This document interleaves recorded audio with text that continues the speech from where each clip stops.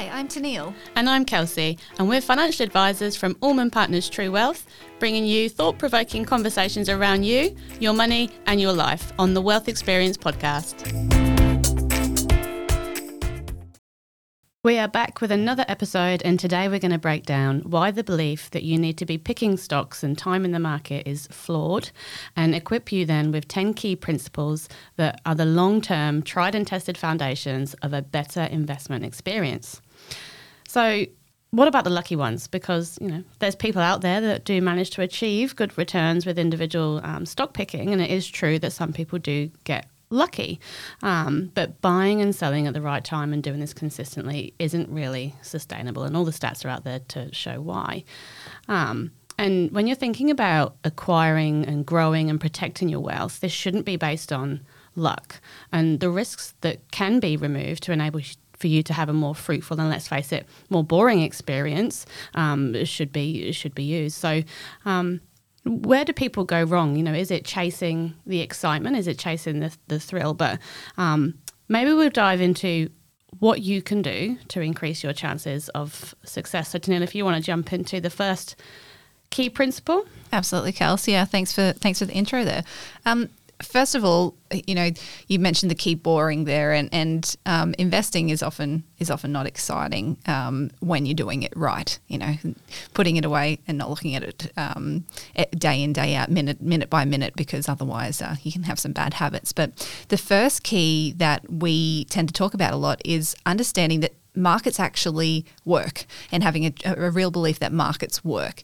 And by that we mean that all information that's already out there is priced into the prices of shares or whatever market it is that you're looking at straight up. And the capital markets there, they represent a collective judgment of millions of investors and all that information that's available and it already being priced in. So rather than trying to go out and outsmart the market and say, well, I have some knowledge that or some idea that I think this stock's going to do better than the other 10,000 that might be available there, just having that belief that the information, you're not going to be smarter than all of that information that's already out there. And information nowadays is live. Absolutely. Right? It's immediate, and therefore share prices, the change is usually immediate. That's right. Which makes it even more difficult, right? Yeah, exactly right, exactly. And I mean, there's certain information that is privileged, but they call that insider information, and that's not the type of information we're talking about here, which is something that's not allowed. We're talking about illegal. That's exactly right. We're talking about all that information that can be known about where a company's at, what its profitability figures are. That's all priced into where the stock is sitting at that point in time in markets. So, long-term investors who have invested in this way and had the belief in markets, they're actually rewarded with growth, which is going to be higher than inflation, because we know that shares carry with them risk, and therefore a higher return can be achieved than inflation just by, first of all, having that belief that markets work and investing in markets in a whole. So, why second guess that, I suppose. Yeah. Yeah. Which leads then onto the second principle to now. Absolutely, yeah. So then we're talking a little now about the fact that we shouldn't be speculating with our funds. We should, in fact, be investing those funds. And so we coin those two things differently, and we say that, speculating is about going out there and picking stocks and timing markets and trying to do these things to get a return over and above what markets are going to give to me. Investing, media doesn't actually help us with investing, I might add, because they take a very short-term view, and there's a lot of noise out there that there's information that you should be using to go out and say, well, this stock's going to be doing better than the ASX, the Australian Stock Exchange, top 100. And so it can all be very dramatic if you try and pick those individual stocks on that basis. And there's generally a lot of buying and selling and a lot of guesswork that happens in that process. So returns don't reflect that activity, but perhaps this is because of, things like those high trade fees and whatnot that can be involved in this. And it's really about, how many times do you get asked, Kelsey, about what stock's going to be the next one there? Quite often, but not usually by our clients.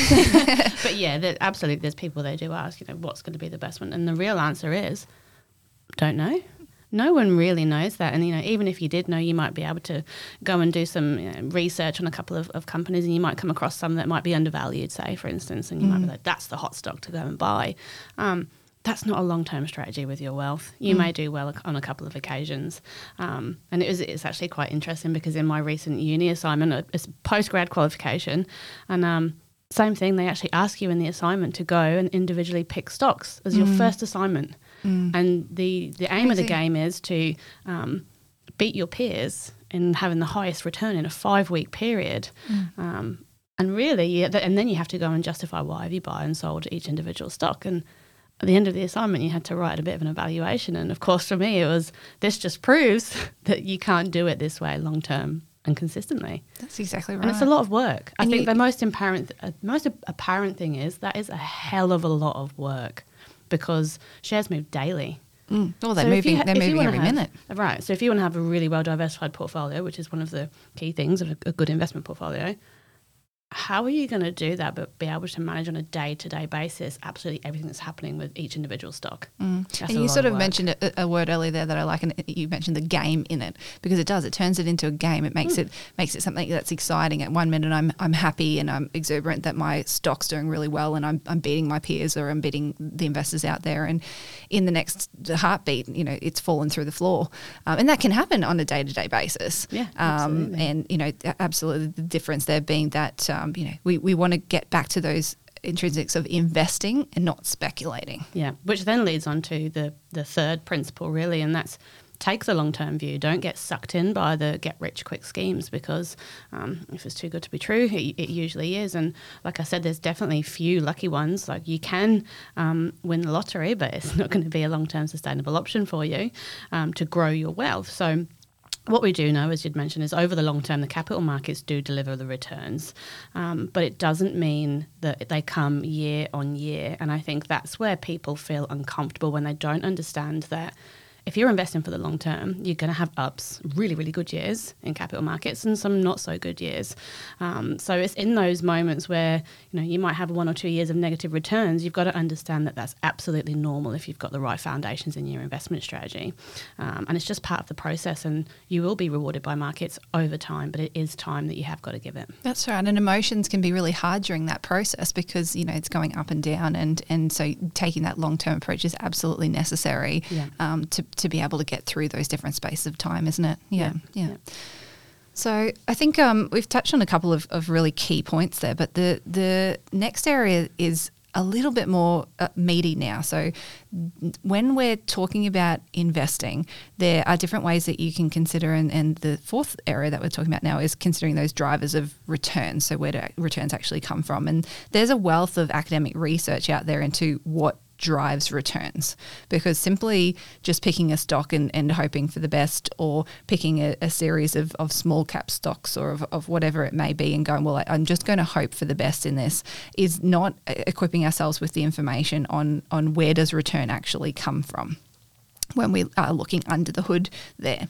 And when we think about it, we need to consider there's different dimensions that exist. So when we're in stock market, so we're talking about equities now, there are some known dimensions of return that come to play. And those can be things like the size of the company. So large companies perform differently to small companies. And a large company might be, a blue chip stock, a BHP Billiton with a high share price and some strong dividends, and a small stock might be something with a really low share price that's relatively new to the marketplace and hasn't made its returns as yet. We can also have value companies versus growth companies. So a value company is one where their price on the stock exchange doesn't reflect what they're actually worth on their books, versus a growth company where those two things line up quite nicely. And there's also other price to book equity, profitability. There's multiple layers of these dimensions of returns, and without having a real understanding of those key drivers of returns and risk, therefore, it's very hard to know what you would expect your portfolio to be producing for you relative to the entire market. That's right. So Tanil, that you were saying there's large stocks and small stocks and value stocks. So if you've got a portfolio that's invested in just large stocks, say, you might get really strong dividends and a steady return, but you wouldn't expect it to, shoot the lights out in terms of some really big returns, because large companies, they've already grown. They're not really expected to grow much more than the size that they're at. And I think that's why when you're building your portfolio and you're looking at what's going to drive the returns, you still have to, yes, you want it to be a steady experience, but you still want to hold those factors in there like the small companies, don't you, so that you've got the opportunity of having higher expected returns. That's but right. Knowing that it does come with a little bit more risk. More risk, that's right. Because all these factors, you're exactly right, Kels, are risk factors. And one of the key problem points that we have is when investors get equipped with a little bit of knowledge too, and they go, small cap stocks outperform large cap stocks, so I'm just going to buy those. The inherent risk there is they start speculating. They go, okay, my small cap stocks are going to outperform, but now markets have fallen in the small cap stock space and they've fallen dramatically, and so now I don't feel good about it, I'm going to get out of it. So again, like you hit the nail on the head, that if I know these different dimensions, I then need to create a portfolio that takes me through different periods of markets, and that might mean having diversification across all of those different dimensions. Yeah. And we also have the same in the cash markets, so fixed interest type markets. There's two different types of risk and return factors there. We have term risk, which says that if I'm locking my funds away for a longer period of time, then I should be rewarded with a higher level of interest rates on that, return on that.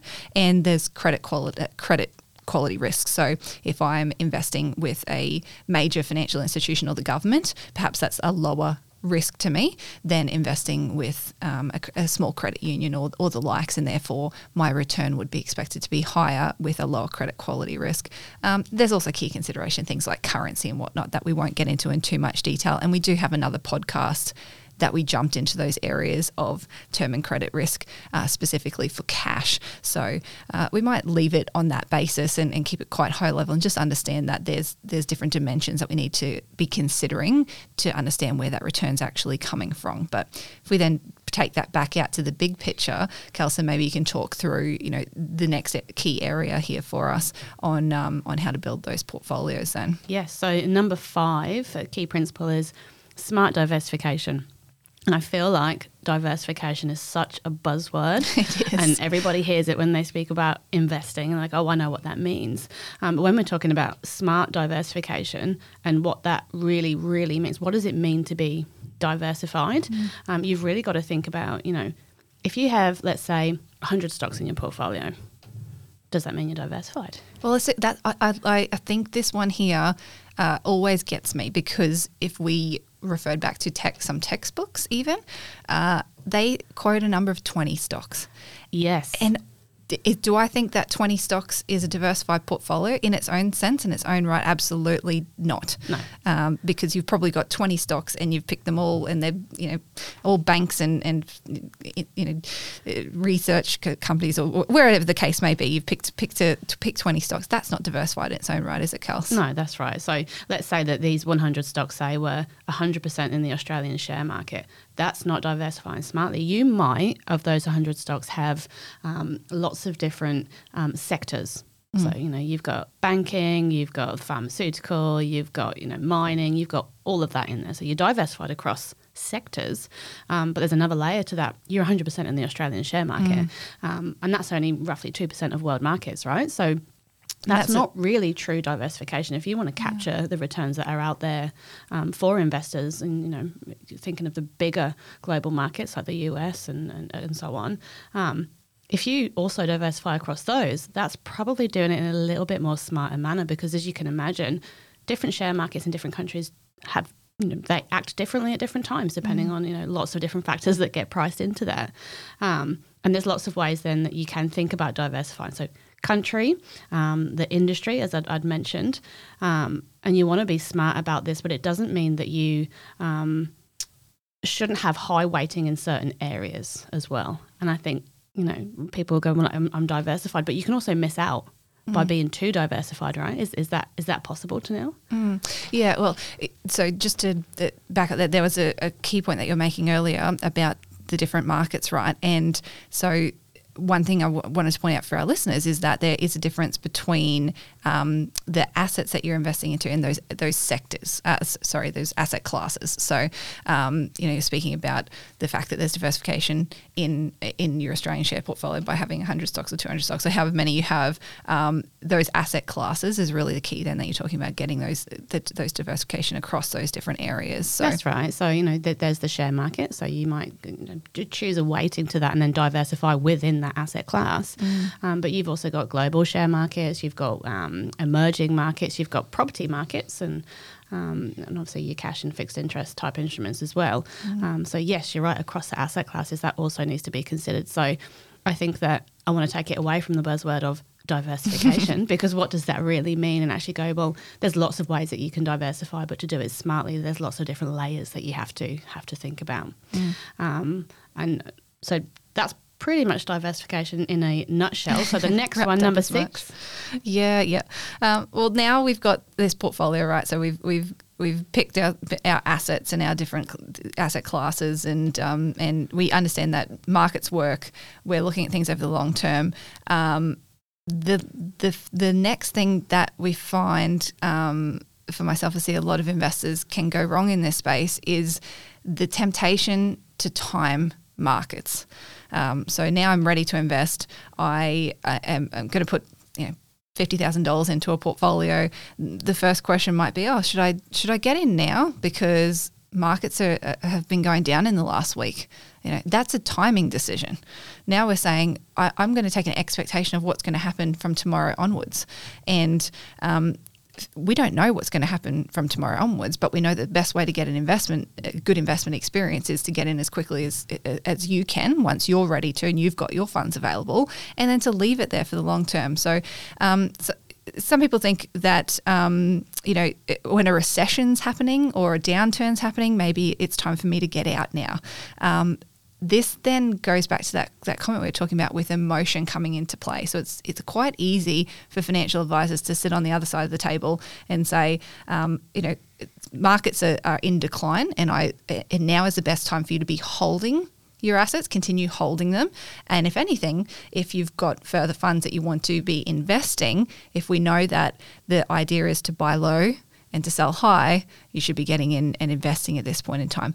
When emotion comes into play, though, and that's my own money, and it feels quite uncomfortable, those times of recession where markets are getting low, the avoidance of getting, not going in and market timing becomes really important. So this one's interesting to me, particularly when we think about recessions, because I actually had someone say the other day, it's all a little bit uncertain at the moment. I really feel like something bad's coming. There's going to be a recession. You can't have all these factors come into play, wars, pandemics and all these things, and something bad not happen in share markets, because they've been going relatively well over the past couple of years, right, for the most part.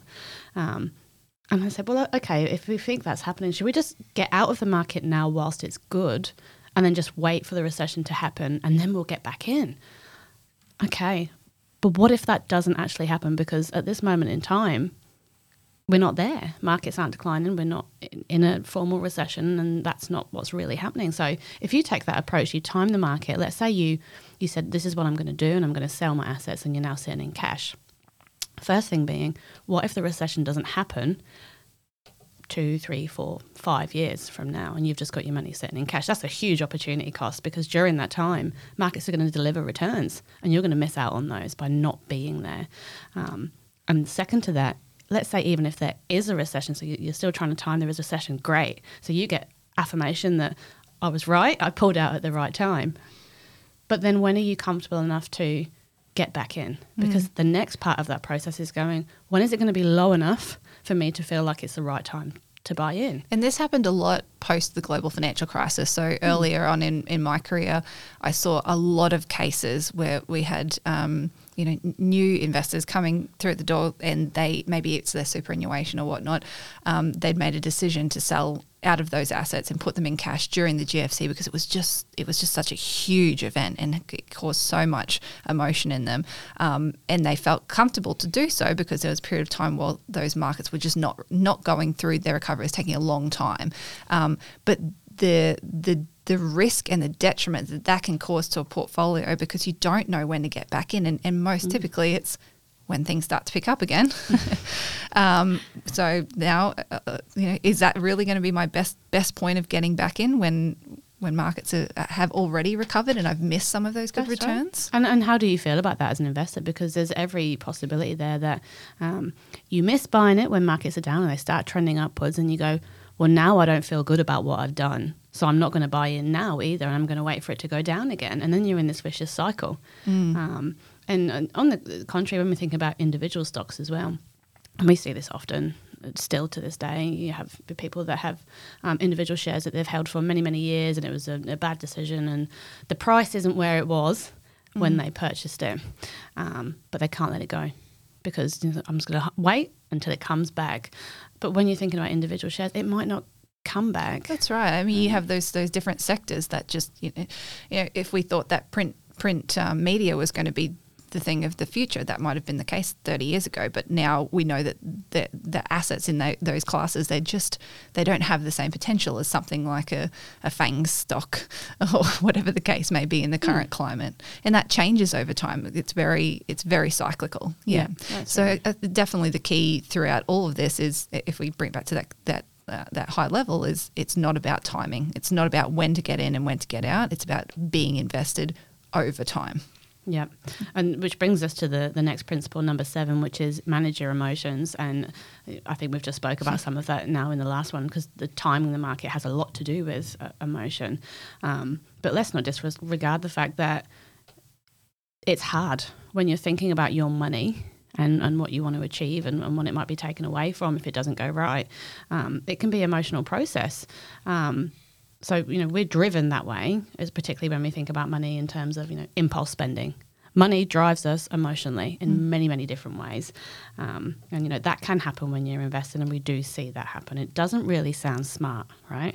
Emotional investing doesn't sound very good at all. And that's really based on the principles of greed and fear. So what we was talking about to now, greed, you're buying in when markets are high, and then when markets are going down, you're getting quite scared, and then you're selling out a low, and it's just the cycle. And herd mentality comes into that too. Everybody's saying, market's going really well, I'm buying in. You jump on the bandwagon. That's not really a smart decision. It's purely emotional based. It's not too logical.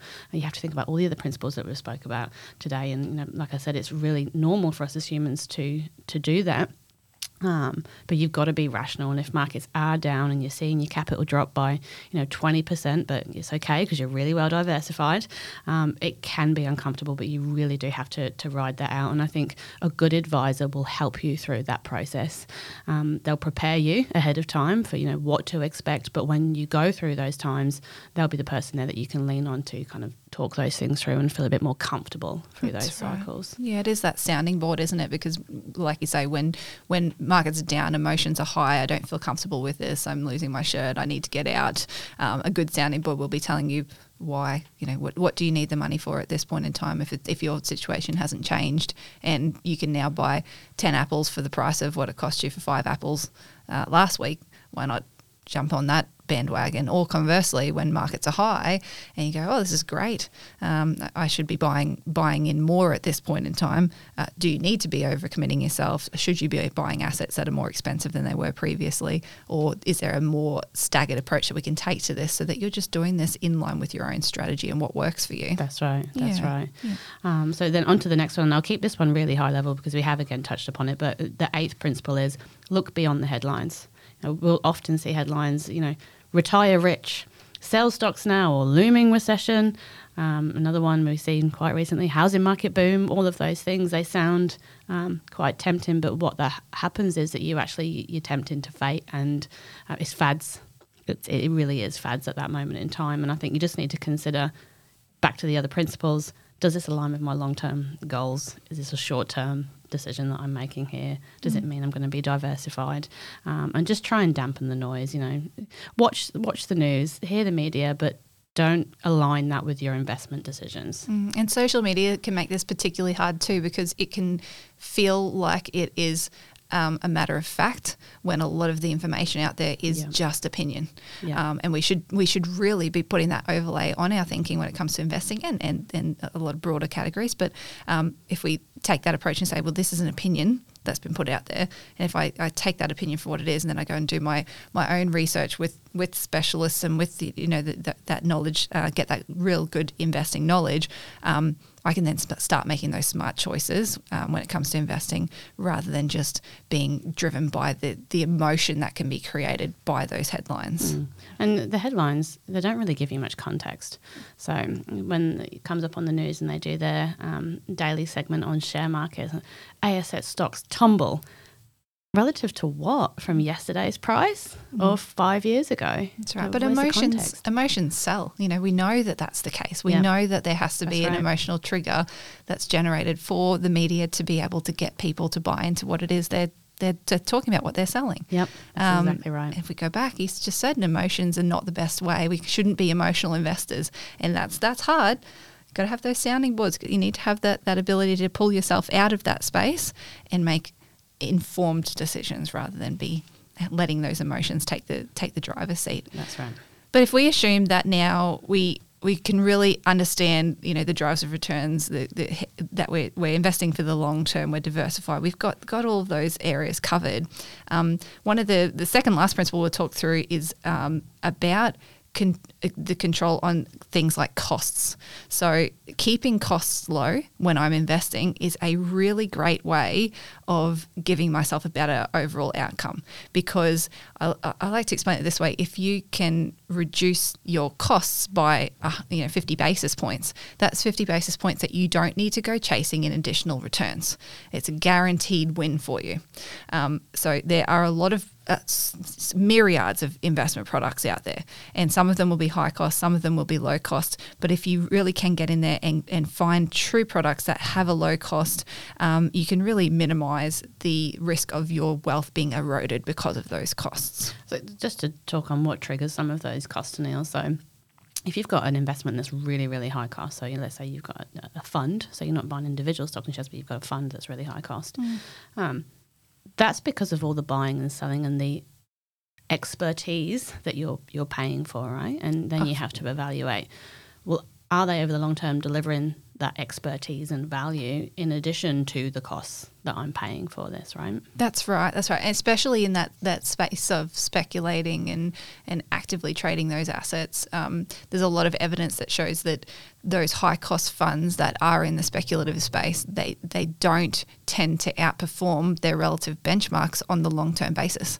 And therefore, if I'm getting a market like return, but I'm paying an extra 50 basis points or 1% or whatever the case may be, I am losing out. Yeah. I'm not doing better than what I would have otherwise been just taking a broad market approach. Yeah. And that's where it comes down to. It doesn't need to be exciting. It needs to be boring, and that's where you'll probably keep your costs lower too. That's right. That's exactly right, Kel. So, and if we summarise this then and say that from for our last point, the keys here are that if I can focus on what I can control, because there's a lot of things that we can't control. We can't control government policy. We can't control, pandemics. I can't control what's happening with inflation and interest rates. But what can I control? Well, first of all, everything that we've just gone through today puts a lot back into your circle of control. How diversified my portfolio is, what level of costs I'm willing to spend, taking a long-term approach, all those key factors, they are within my control. What else is in my control is setting myself in place a plan, doing that with a good advisor or with somebody who has specialist knowledge in the areas that I don't, if I don't have specialist knowledge in some of these areas, and setting that it's sound investment plan that fits both your needs, your risk tolerance. It's structured well based on those dimensions of return. It's going to be diversified globally across all those asset classes, and we're managing those costs and taxes. Then staying disciplined. The hardest step then is just to stay disciplined to my plan. So if we draw that circle of control, understand what's in it, what's outside of it, that will give us a much better experience, particularly over the long run. That's right. So that's us for another podcast. And if you have enjoyed this episode, it's left you wanting to know a little bit more about the investment space. And tune in next time where we deep dive into the technical side of the investment world with a very special guest. And if you have enjoyed the content, please don't forget to subscribe, share, and leave us a review.